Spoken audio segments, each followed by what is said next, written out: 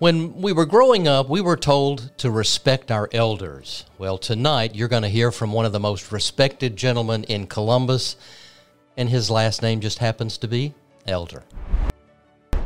There is the Word, there is the way, and brothers and sisters who find strength in their belief. We meet Faces of Faith with Phil Scoggins. Good evening and welcome to another edition of Faces of Faith. I'm Phil Scoggins, your host, and I am delighted to introduce you to my guest tonight, who is the senior pastor at First Baptist Church in Columbus, Jimmy Elder. My longtime friend, thank you for coming on. You're, like I said, the third guest. My first guest was my pastor. My second guest was Teresa's pastor.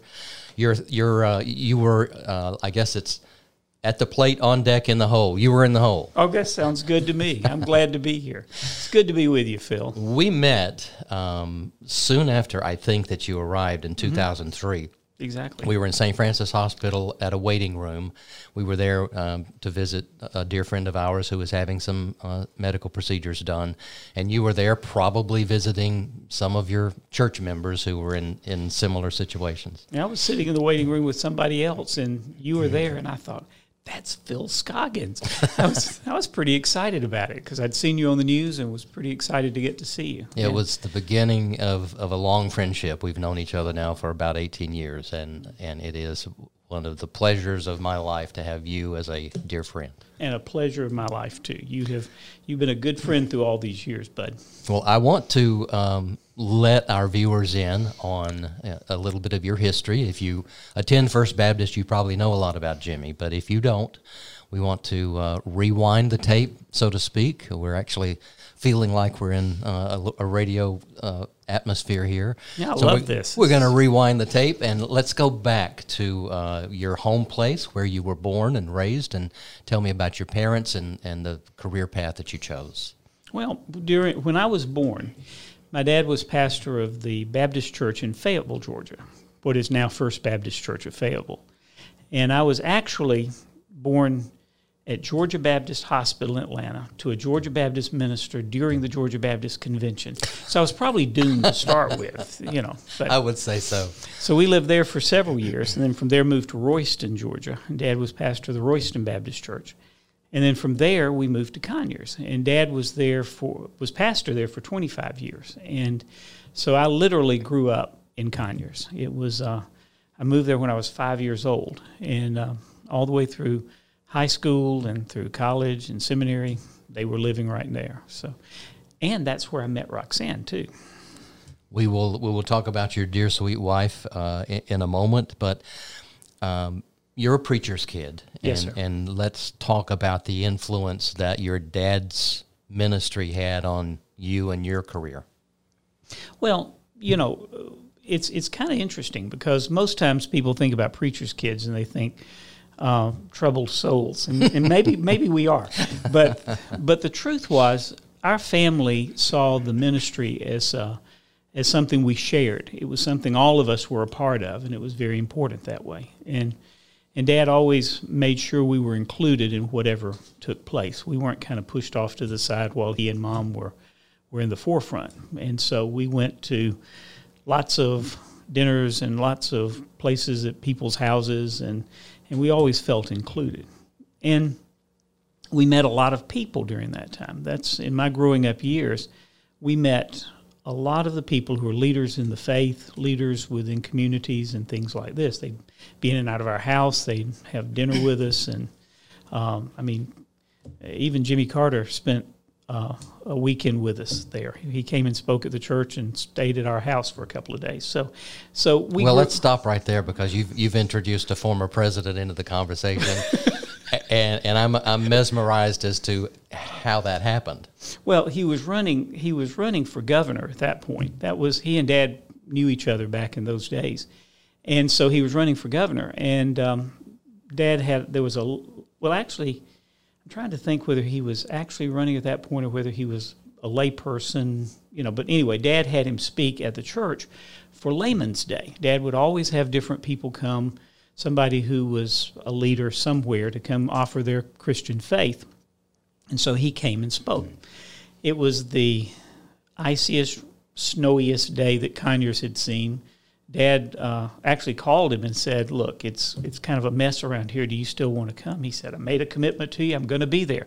So here he came. And we had the service. He spoke at the service and did a wonderful job. And that gave us an opportunity to meet him back in those days. And it was a really neat experience. But we had a lot of people in and out of the house through the years. Mm-hmm. And Mom and Dad didn't send us to the other table. They always had all of us together. We sat together as a family. So even though we were kids at the table, we still were included in that part of it. And I think that's part of the reason that our home was a healthy preacher's home in terms of us. Now, I did not go into ministry because my dad was a minister. A lot of people assume that. Mm-hmm. In fact, if anything, Dad discouraged that. He wanted me to make my decision and what I felt called to do. So when I started talking about it, I almost thought he didn't want me to do it because he never said, well, that'd be great, son. I sure would like for you to do it. He just kind of backed away a little bit.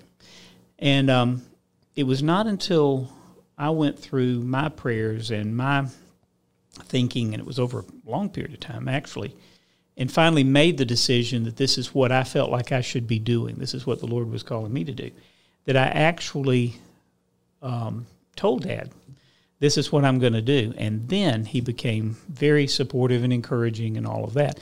But his fear was, at all the stages, that we would do something just because it was part of the family work as opposed to something that I really needed to be doing. And so that's how I ended up in the ministry, was for a call to me, but I had an excellent example in my father. He was a wonderful minister. He was a caring pastor, and he and Mom did all sorts of things together. Mom was the organist at the church, and so I grew up with her there, and so we had to be real careful about our behavior in church because Mom was on the organ bench, Dad was in the pulpit, but that didn't stop them from being able to get to us if they needed to. And one funny story, Mom and Dad were so close. We had such a good example of a home that we had a pulpit committee that came to see Dad one time. And Dad knew somebody on that particular committee, and what pulpit committees would do, they would come, they would listen, and then they'd go back and talk about who they saw and decide, should we talk to him further, or is this somebody we'd want as our pastor? So that committee went back, and the chairman of the committee and Dad were good friends. And he called Dad and he said, Charles, let me tell you something funny.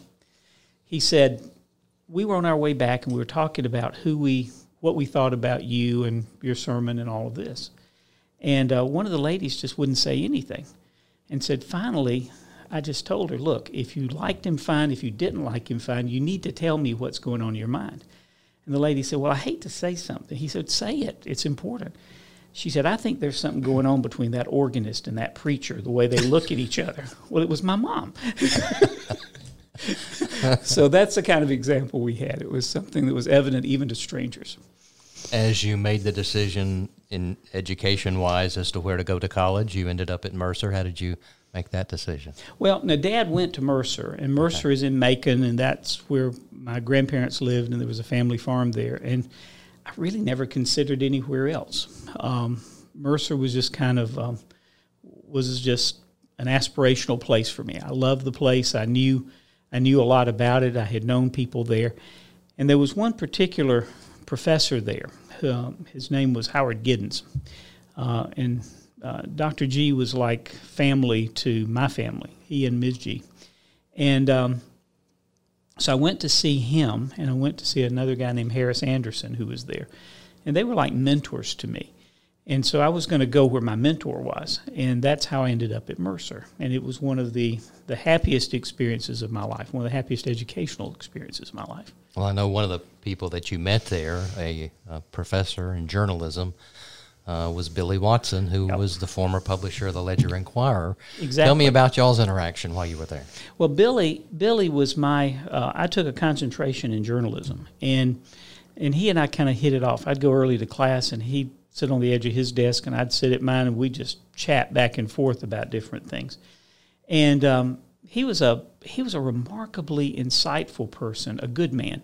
He cared about the students, but he was an incredible journalist, and he taught me so much about perspective and about how you handle a story and how you tell a story and how you make sure that the accuracy of it and all. Some of the things that on certain fronts have been lost through the years, and it was an important piece of that. So, in fact, he offered me my first job. As I was graduating from Mercer, he called me up one day and he said, Jimmy, he said, why don't you come work for me at the Macon Telegraph and News? He offered for me to write obituaries, which, of course, is the way you started in newspapers back in those days. And Irma Bombeck used to say that her dad would call her and ask her how she got the people to die in alphabetical order. But anyway, that's the so that was my first job offer there. But I was going to seminary, and so I declined that. And he and I never really crossed paths again. But he has been a part of my life. His influence has been a part of my life from that point when he taught me all the way through to this very day. And I regret that I never had a chance to go back and talk to him again, especially over here in Columbus. Did you meet Roxanne in college at Mercer? Nope, met her in Conyers. She, in the 6th grade, we went to our first, we went to a Valentine banquet together. And I liked Roxanne, and so 6th grade, it's a church Valentine banquet. Okay. So we went, and that just kind of began a friendship that grew into romance that grew into marriage through those years. So I dated her, actually. If you count the 6th grade, the first time we went, I never dated anybody else. So she and I kind of grew up together, and for 10 years we went places together. Our families did things together. She lived right down the street from me, so or maybe I lived down the street from her. It depends on who you put in the center of that. But we did those things together. And she went to Tift and Forsyth. I went to Mercer. And then that's pretty close. That's pretty close. You, when it comes to making a decision about marriage, who came up with that idea, you or Roxanne? I think we did it together. Okay. That's probably the safest answer for me to give on that. I just think it was pretty good that I was able to convince her to overlook all the stuff with me and to actually marry me at some point. That was a good thing. Well, this month is Pastor's Wife Appreciation Month, and I don't know that you get an opportunity that often to lay roses at her feet because of all that she has to do in putting up with being a pastor's wife. Brag on her a little bit. Oh, that's no problem whatsoever. I was trying to hold back a little bit so that you wouldn't think I was trying to take over on that.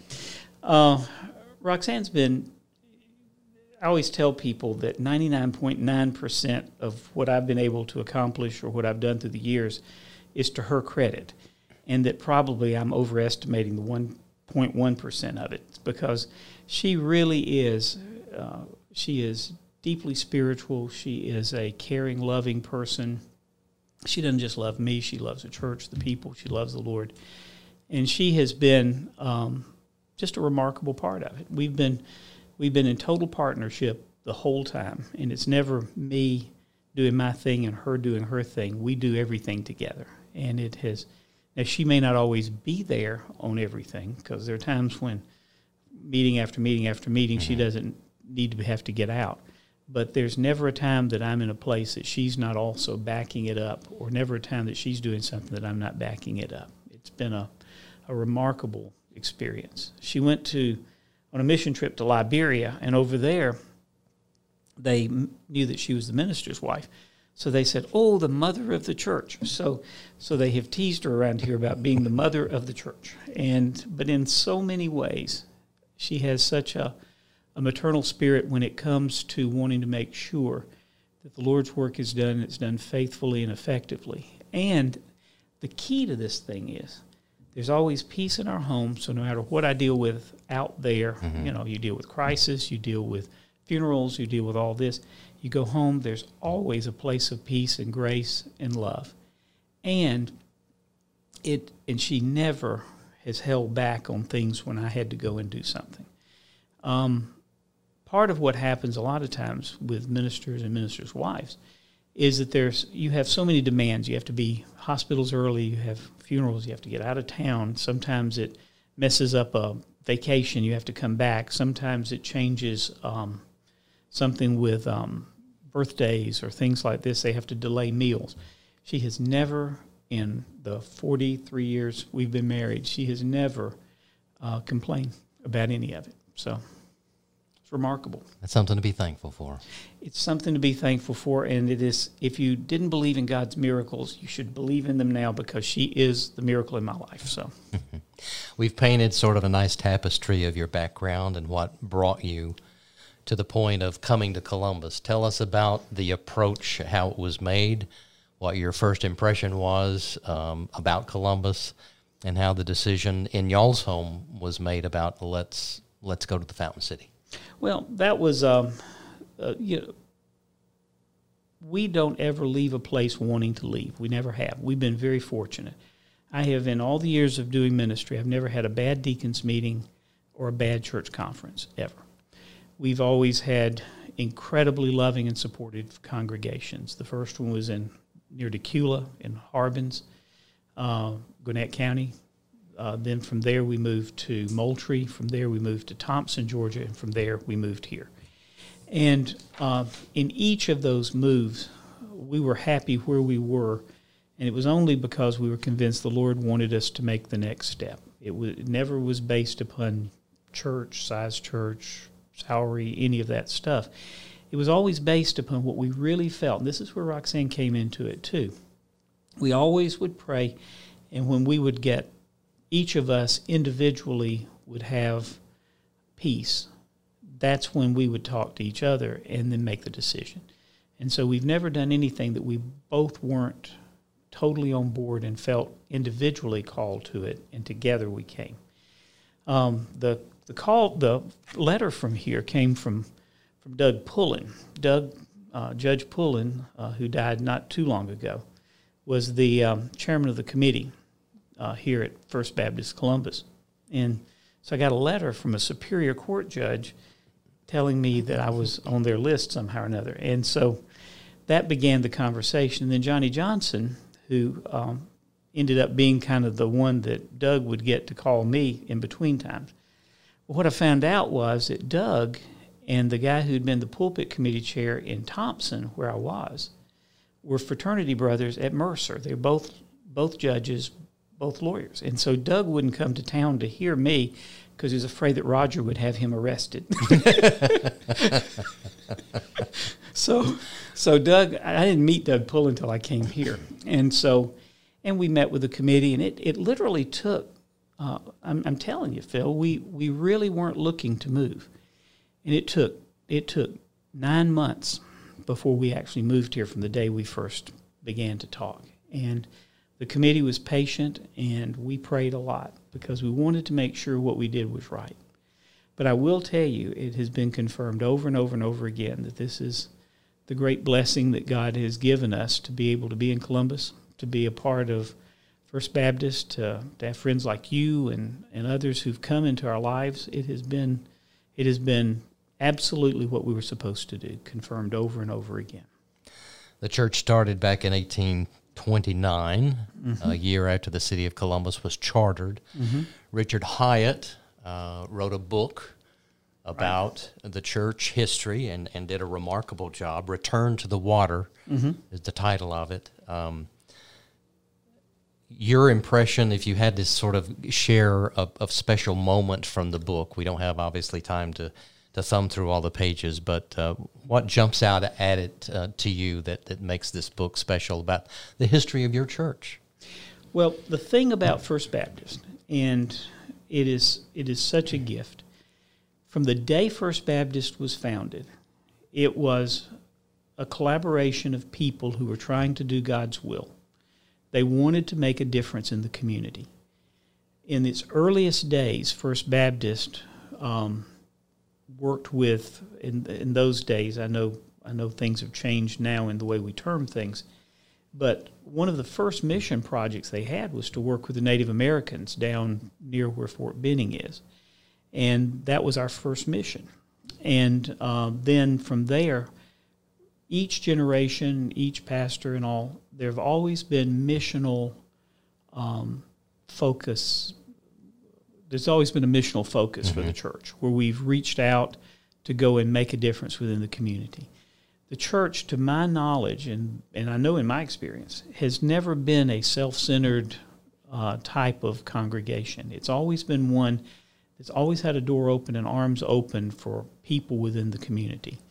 When the great circus train wreck that took place, circus people were not the kind of people that were socially accepted within communities, and so here you have all of the carnage of that. And I think it was 1915, somewhere in there. Somewhere along there, yeah. And you had people who had no family here. You had people who had to be cared for.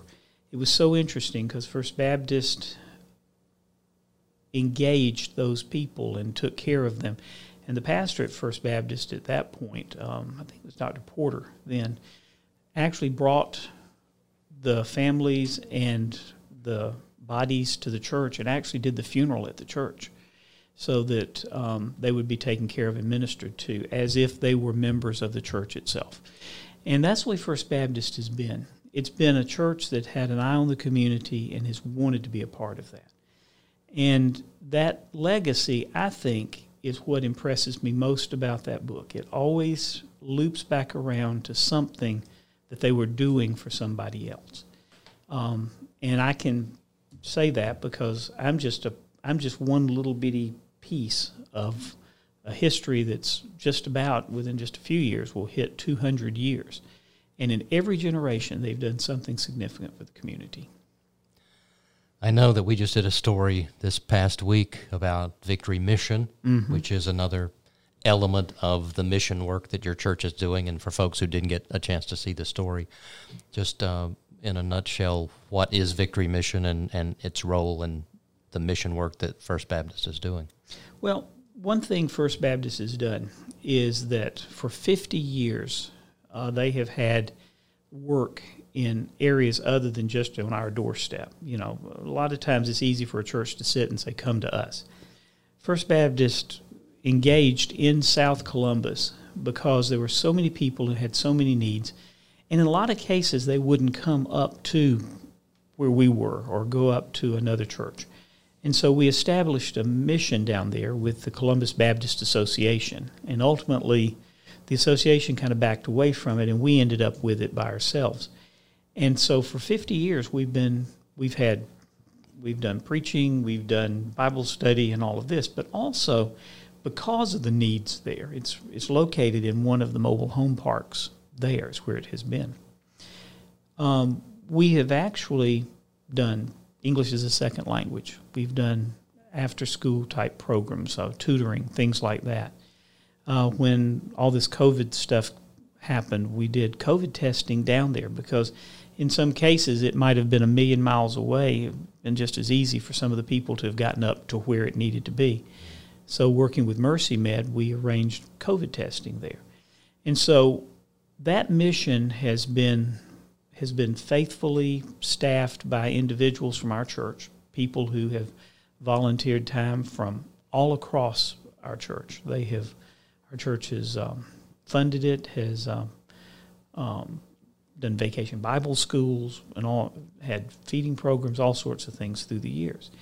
And that mission, I think, is emblematic of one of the values in our missional program.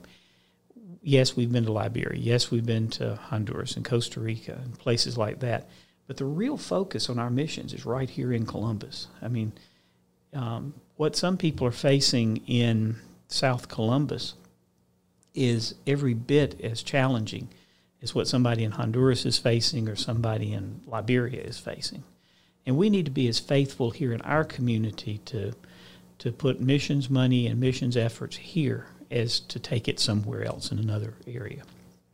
I know that you have a focus on music at First Baptist. Anybody that has had any connection with the church, that's on the forefront. You call it an incubator for the arts. I'll let you elaborate on, maybe how there came to be such an emphasis on music at First Baptist? Well, again, that's something that's been a part of First Baptist from the very beginning. The pipe organ in the church was given by Ms. W.C. Bradley back years and years ago. So it's had, they've always had very, very good music. And it's kind of been a draw for people to come and to share their talents. Some great soloists and instrumentalists, lots of some of the great Christian musicians have played there. But one of the things that we decided was that with the gift of the Swobe School of Music here in town, that it would be foolish for us not to tap into and to encourage the students who are at Swobe.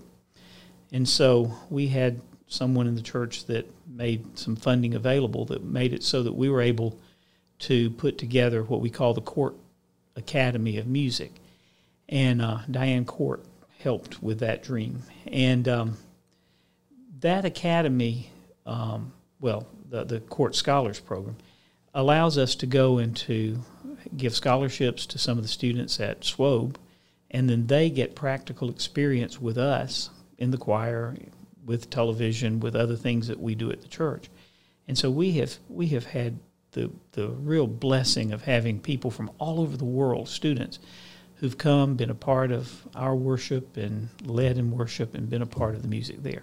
And we've had some really fine musicians there through the years, including people like, Nancy McKee and Janie Lee Bullock and others like this. And Keenan Franklin does a marvelous job of that as our minister of music.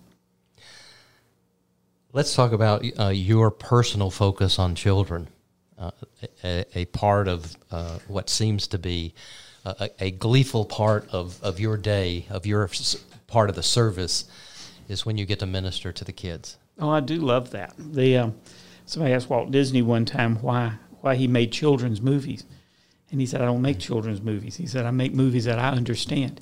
I understand what I say to the children a lot better than I do what I do to the adults sometimes. And I thoroughly enjoy them because, if we really look at the world that we live in, we need to understand that we're stewards of the time in which we live. And as stewards of the time in which we live, we always should be looking to see who will fill our shoes, who will be the ones that will carry on the faith, who are the ones that are going to carry on the missions. And for us to tell kids, go into the other room, be to yourself, does not allow them a place at the table. I told you from the beginning that in our house, we didn't have a kids' table where we sat. It didn't matter who came to the house and who stayed with us and who was speaking at Dad's church or whatever. We sat together and we shared together. We were allowed to be a part of the conversation too. And to me, that's the way we really ought to treat children. Jesus did that. Jesus said, suffer the little children to come unto me. And it wasn't just window dressing on that. Jesus said, this is what the kingdom of God looks like. It looks like you and me now. It looks like them in the coming future. And that's something that to encourage children and to help, and it's not indoctrinating. What it is, it's helping them develop the base of values and understanding into how to live out their lives. Go back to your missions thing again. That's one reason that we have such a heavy emphasis at Victory Mission on children's programming, is because these are young people who have an opportunity to maximize their gifts, their talents, their abilities, and all they need is a little encouragement at times. And so when I get to do it at church with the children's message at the front, and even during COVID, we had parents coming and saying, look, we don't want our kids to get out of the habit of coming. So we started a 9:30 service for parents of young children. It's 30 minutes long, and it has a focus on children. And we've had families coming that bringing their children on a very regular, faithful basis. And that's helped keep them in the loop, and they have a chance to share in the service and be a part of it that way. I think I really knew we were connecting even with the television when on one Sunday I mentioned something about rainbows and Noah and the rainbow and all that. And some of the kids began to send me pictures of them in their driveways where they'd taken driveway chalk and drawn rainbows on the driveway, and we're telling people Jesus loves you from that. But they were listening, they caught the idea, and then they wanted to do something with it. So that was pretty neat. You mentioned COVID. We are about at the 1 year anniversary of it being introduced into our culture and our way of life, which impacted you personally. I remember doing a story with you. You were kind enough to sort of share that part of your personal journey of having tested positive. Let's go back and review what that did to ministry at First Baptist, what that did to you going through the process. I know you personally weren't tremendously impacted, but you know, it did have an impact on Roxanne. Right. Talk about those days. Well, it's when you mentioned COVID, I thought, been there, done that, literally. Because when it began to hit at first, and I even had conversations where I did not, in its beginning stages, see this as the pandemic it turned out to be. And when you tested positive, when was that? That was in what? It was early on. It was really early. What was that? March, May, April, somewhere along along there. It was very early. I don't remember exactly the time. It's been about a year. And but I was one of the first that a lot of people knew that had it. And I know how I got it. I know somebody came into what we were doing, and they tested positive. I thought, well, they've tested. I might better get checked too. And when I did, I found out that I'd had it, or had it. The impact of it was it was depressing for one thing, because everything was shutting down, and you were seeing, for a Baptist preacher, success is you walk into the pulpit on Sunday, you have a full house, and suddenly you have an empty house, and suddenly you can't even have the services, and that's unthinkable, that you would not be able to go to the Lord's house and preach and have people there and witness and care for people. Then I wasn't able to go to the hospitals. That was tough, to not even be able to go. Especially for you. Oh, yeah. That's a part of your ministry. Yeah, I love that Anybody part. who knows you. Well, and I love that part. Thank you. Go in there before surgeries and all of that, and we couldn't do that. So we kind of retooled a little bit. I have a great staff. We have great people around who were real flexible, real malleable in this whole thing. And so we decided that what we were going to do is become as much a word of encouragement as possible. We cut commercials. We have our commercial zone, so we went back and cut commercials saying, look, we're going to get through this. It's going to be fine. And we put those out within just days of this thing beginning. When I did test positive, there was this debate as to whether I should say something about it or not say something. You kind of just retreat back, go into kind of your quiet. But it became really an opportunity, because with all the hype about everything, people thought, well, you get COVID, you're going to die. And they needed to see somebody that went through it and didn't. And that you could be essentially asymptomatic. You could even, Roxanne had it more with fever and all of that, but that you could see that it was something that could be handled and could be managed. And so we started kind of spending more time putting words of encouragement. And even in sermons, I tried to interpret the passage and helping people to see how hope was there, as opposed to things just falling apart around us. And so it really, after that initial kind of being depressed about it and frustrated about it, and you go through all those stages of grieving, you get to the point where you say, okay, but there's something good that can come out of this. My dad used to always say that it's an ill wind that blows no good. There's something that can come out. And so when you and I had a chance to talk, that was a real gift to my life. You ministered to my life by doing that interview, because it gave me a chance to actually open up, tell people what was happening, and say, look, I made it, and you can too. It gave us a chance to emphasize, I have such a profound respect. I thought I already did, but nowhere near what I do now. Profound respect for healthcare workers, for our public safety people, for the just absolutely difficult place that our city leadership and others were in trying to make decisions and trying to balance all the expectations while being able to keep us safe and at the same time keep the economy moving. I mean, they were in an impossible place. And to be able to help encourage and calm and to offer some grace at that point, we figured was part of what our ministry should be. And so that's been a bit of the voice. And the other thing is to think about the people who were putting soup on the counters and on the shelves at the store, and the people who are driving the trucks in and all. These are unsung heroes, people who are delivering at restaurants and people who are delivering groceries and things like that. The fact that we have an incredible community. We have people whose talents we have taken for granted, that if nothing else out of this, we will always appreciate the stock boy at the grocery store in a totally different way because of what they did. Our news people for making sure we were kept up to date. Y'all never got into the hype around here. National stuff, yes, they did, but not around here. You reported the numbers, you gave us the information, but it was done in a, like, family talking about it, as opposed to, oh no, the sky is falling. And you kept that kind of base in place for us. And I'm grateful for that. I think we found a new ministry opportunity is what we found. You as a pastor, in dealing with weddings, funerals, times when people come together.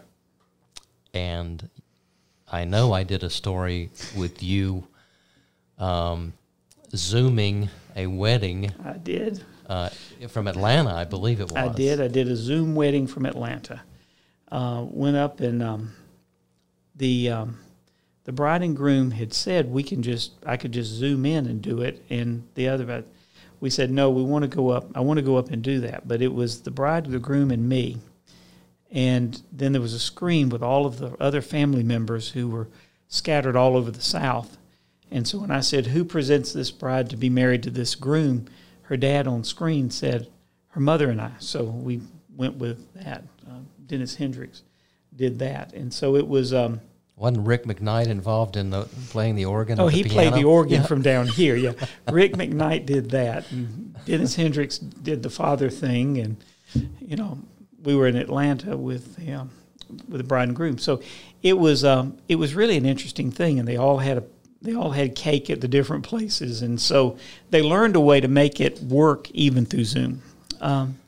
And then I did a Zoom funeral. I don't know if you knew I did that too, in the middle of it all. When I was quarantined, we had a lady who died, and so I said, well, I'll arrange for either we can wait or I can arrange for somebody to do that, which I almost never try to get anybody else to do that, because to me, the funerals and the weddings, those are personal contact. You need your pastor to take care of you in those. And so that's a privilege and responsibility for me. So I offered, and they said, no, Mama wanted you to do it. And I said, well, I can't come. But I said, the only thing we could do is to Zoom it or FaceTime it. And they said, that'll be great. So bless their hearts, out at Striffler, they put a big screen up in the mausoleum, and I had a camera in my study, and we did a funeral that way. So, but again, we've learned so much about the durability of relationships and the adaptability of relationships and the creativity in making things happen.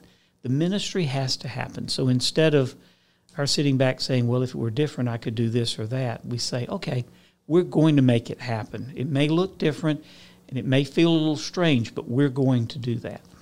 How has the church survived attendance-wise in the craziness of financial, the money coming in? What wrench did COVID throw into those elements that it takes for a church to operate? The worst thing it did was frustrate us. The church has really, you said survived, it's really thrived.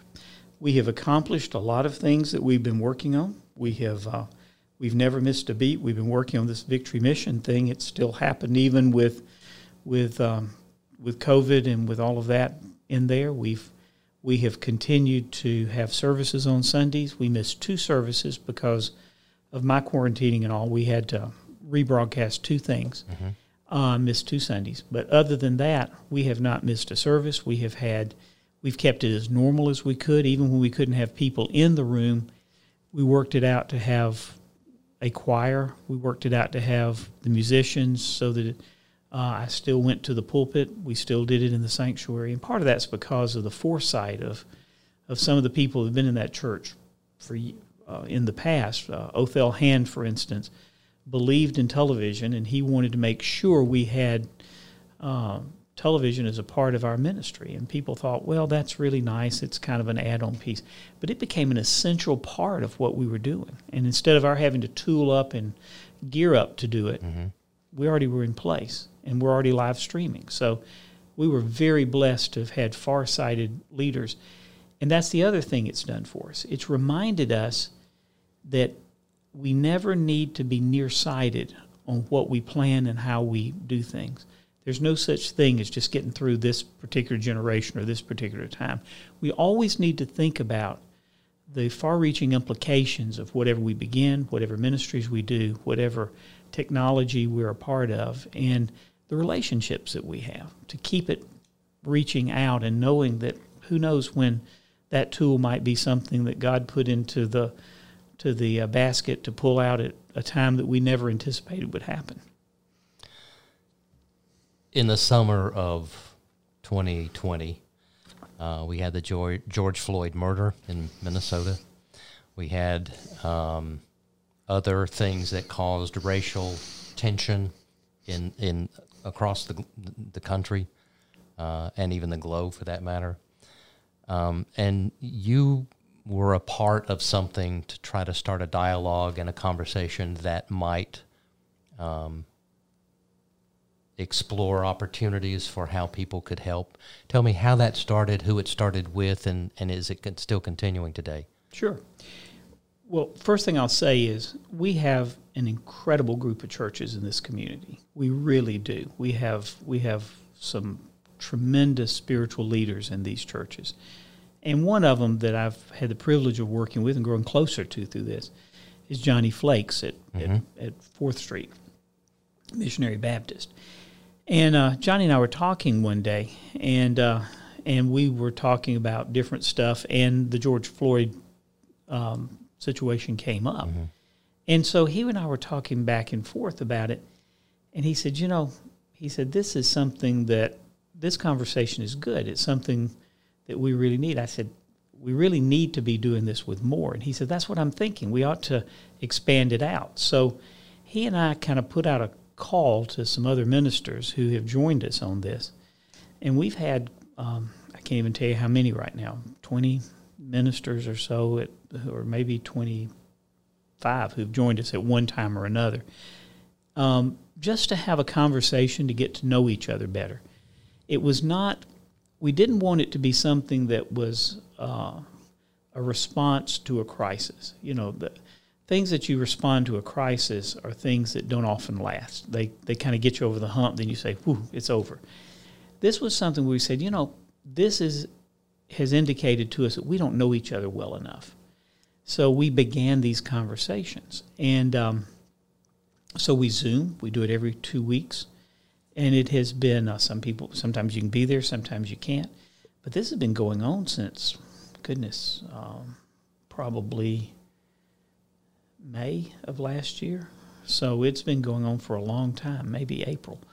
And the conversation has been healthy. We have talked about community. We've talked about getting to know each other. We've talked about race relations. We've talked about, and the interesting thing is, Phil, we've had a chance for people to explain what it feels like. If you've never had a black man to tell you what it feels like when he has been, the victim of bigotry or racism, it's very difficult for someone who's never been black to understand what they feel.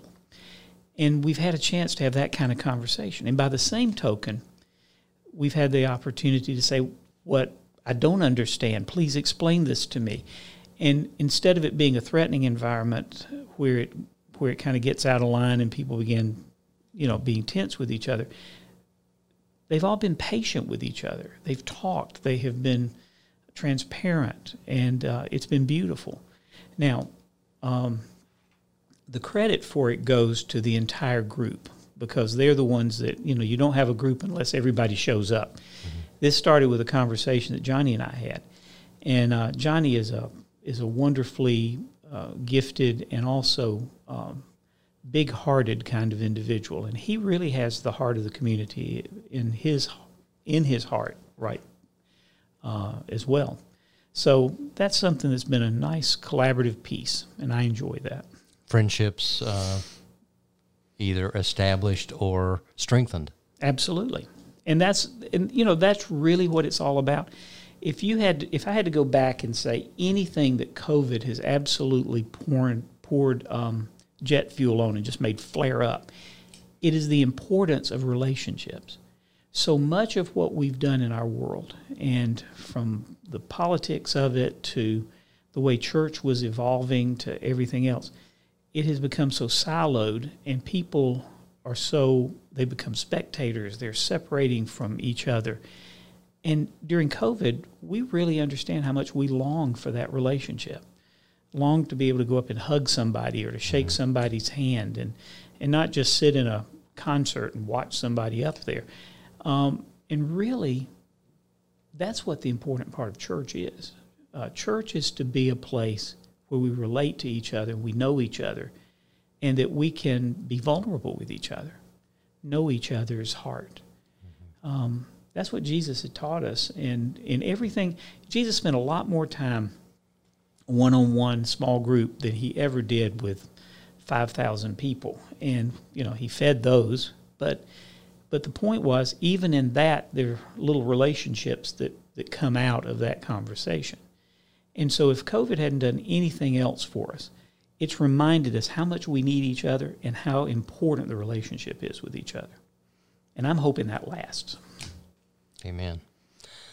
Let's shift gears a little bit and go back, track a little bit to Mercer. Mm-hmm. You don't want to take credit for anything, but being on the board of trustees at Mercer, there has been a lot of Mercer activity in the Fountain City.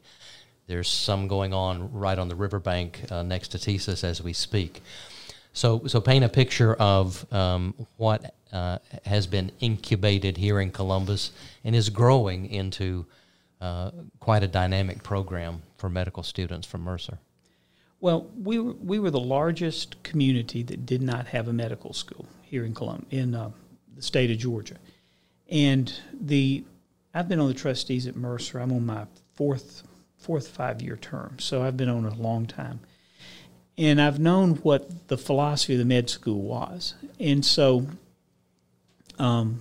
Pete Robinson and Richard Smith and Tom Black and I sat down and had a conversation, and we decided that, you might as well go for broke. So we went to Macon and asked the president of the university if he would put a medical campus here, one of the medical schools here. We wanted 4 years, and he told us what it would take.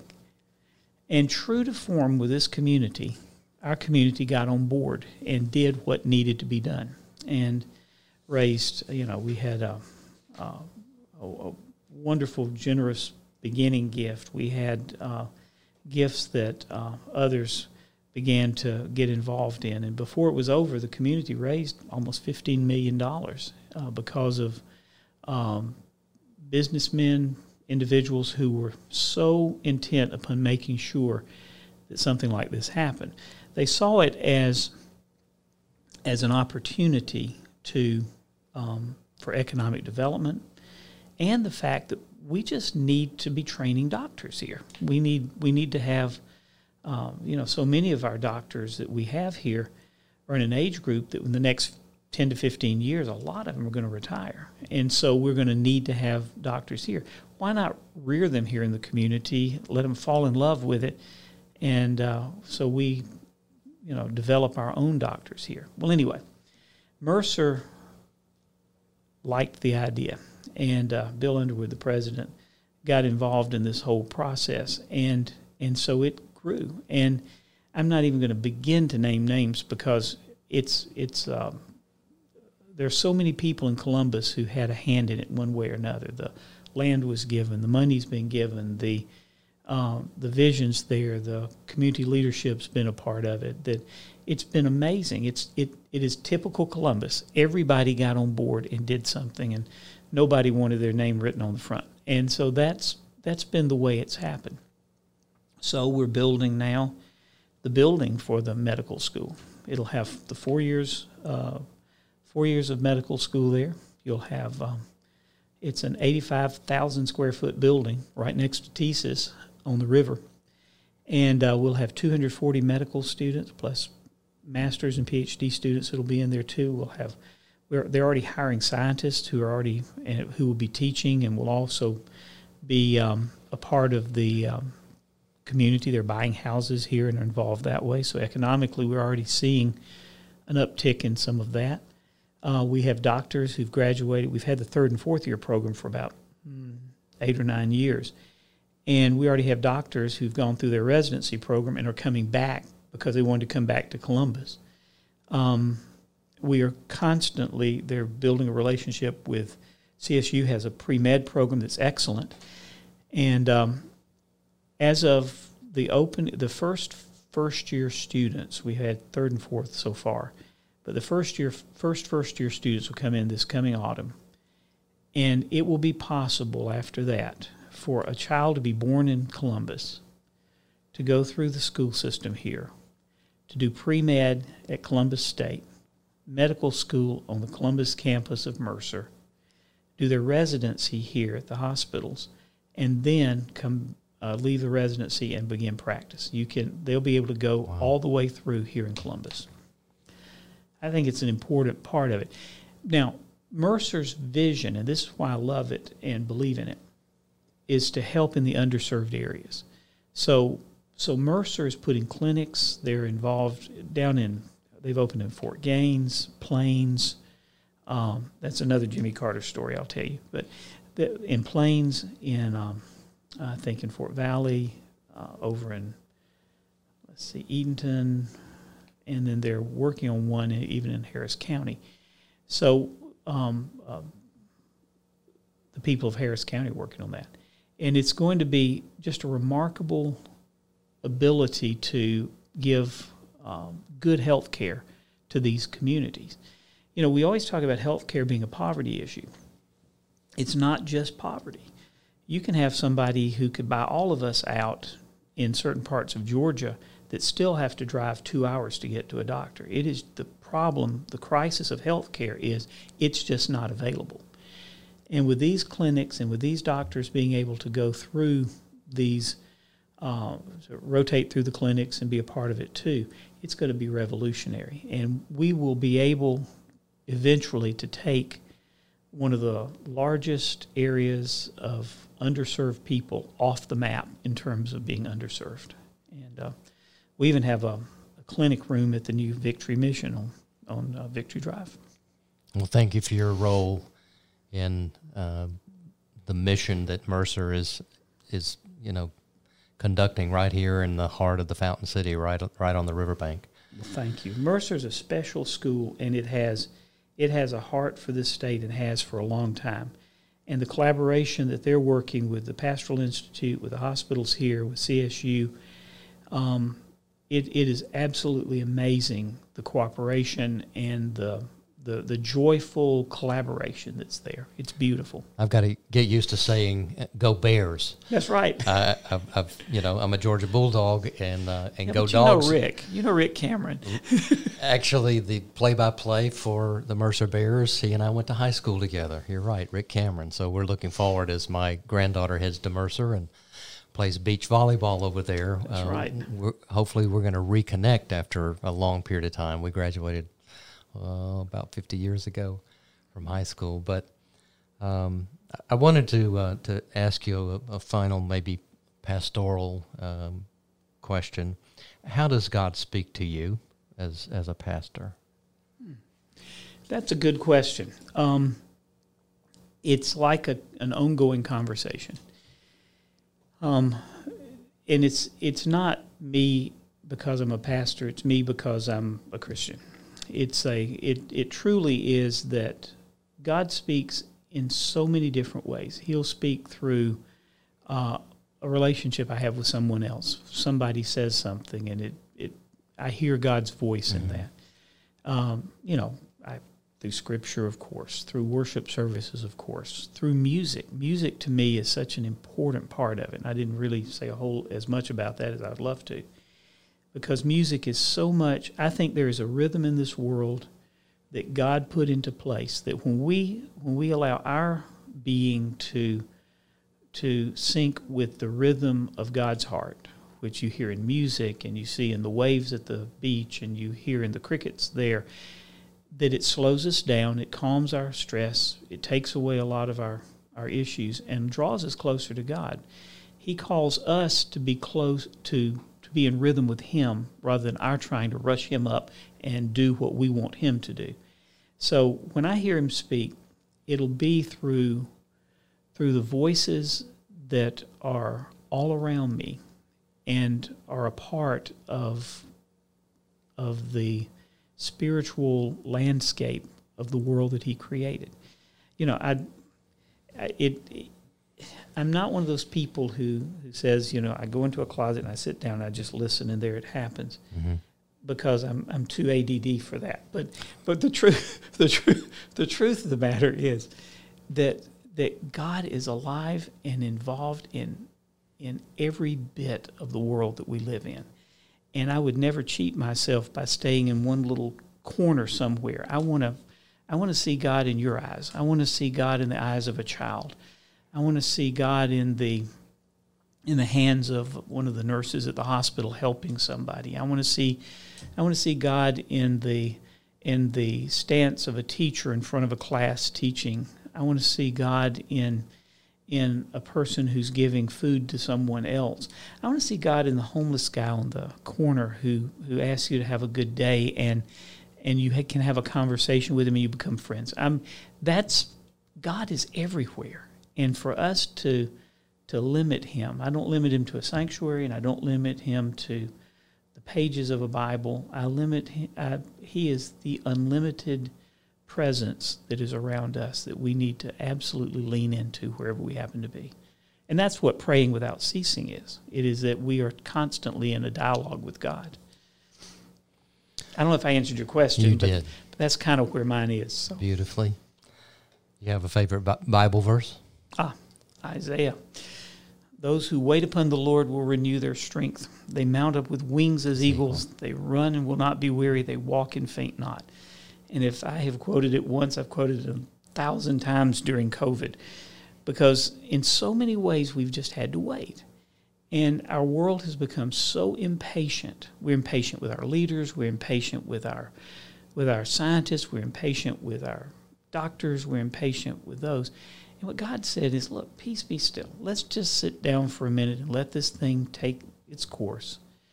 And the waiting that God gives us the ability to do gives us time with Him.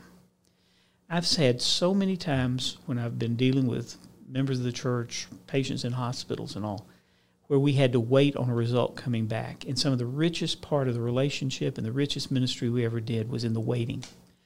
I even met an anchor from one of the local stations in a waiting room once. How's that for bookending this? I think we're right back where we started. And we're out of time. Perfect. You got this time like you do this on Sunday morning and look at the clock and you end right at noon. We haven't taken the offering or had the invitation, but... Jimmy, thank you so much for being my guest here tonight on Faces of Faith. Thanks for having me. I think you're a powerful image in our community of the voice of God.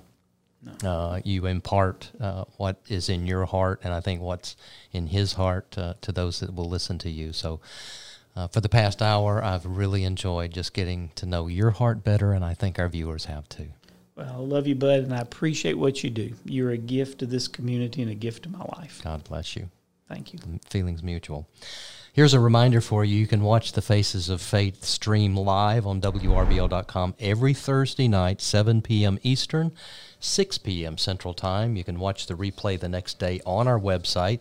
And then coming soon, make sure to subscribe to the podcast. It will be on Apple, Spotify, or Audible, so you can listen to the show on the go.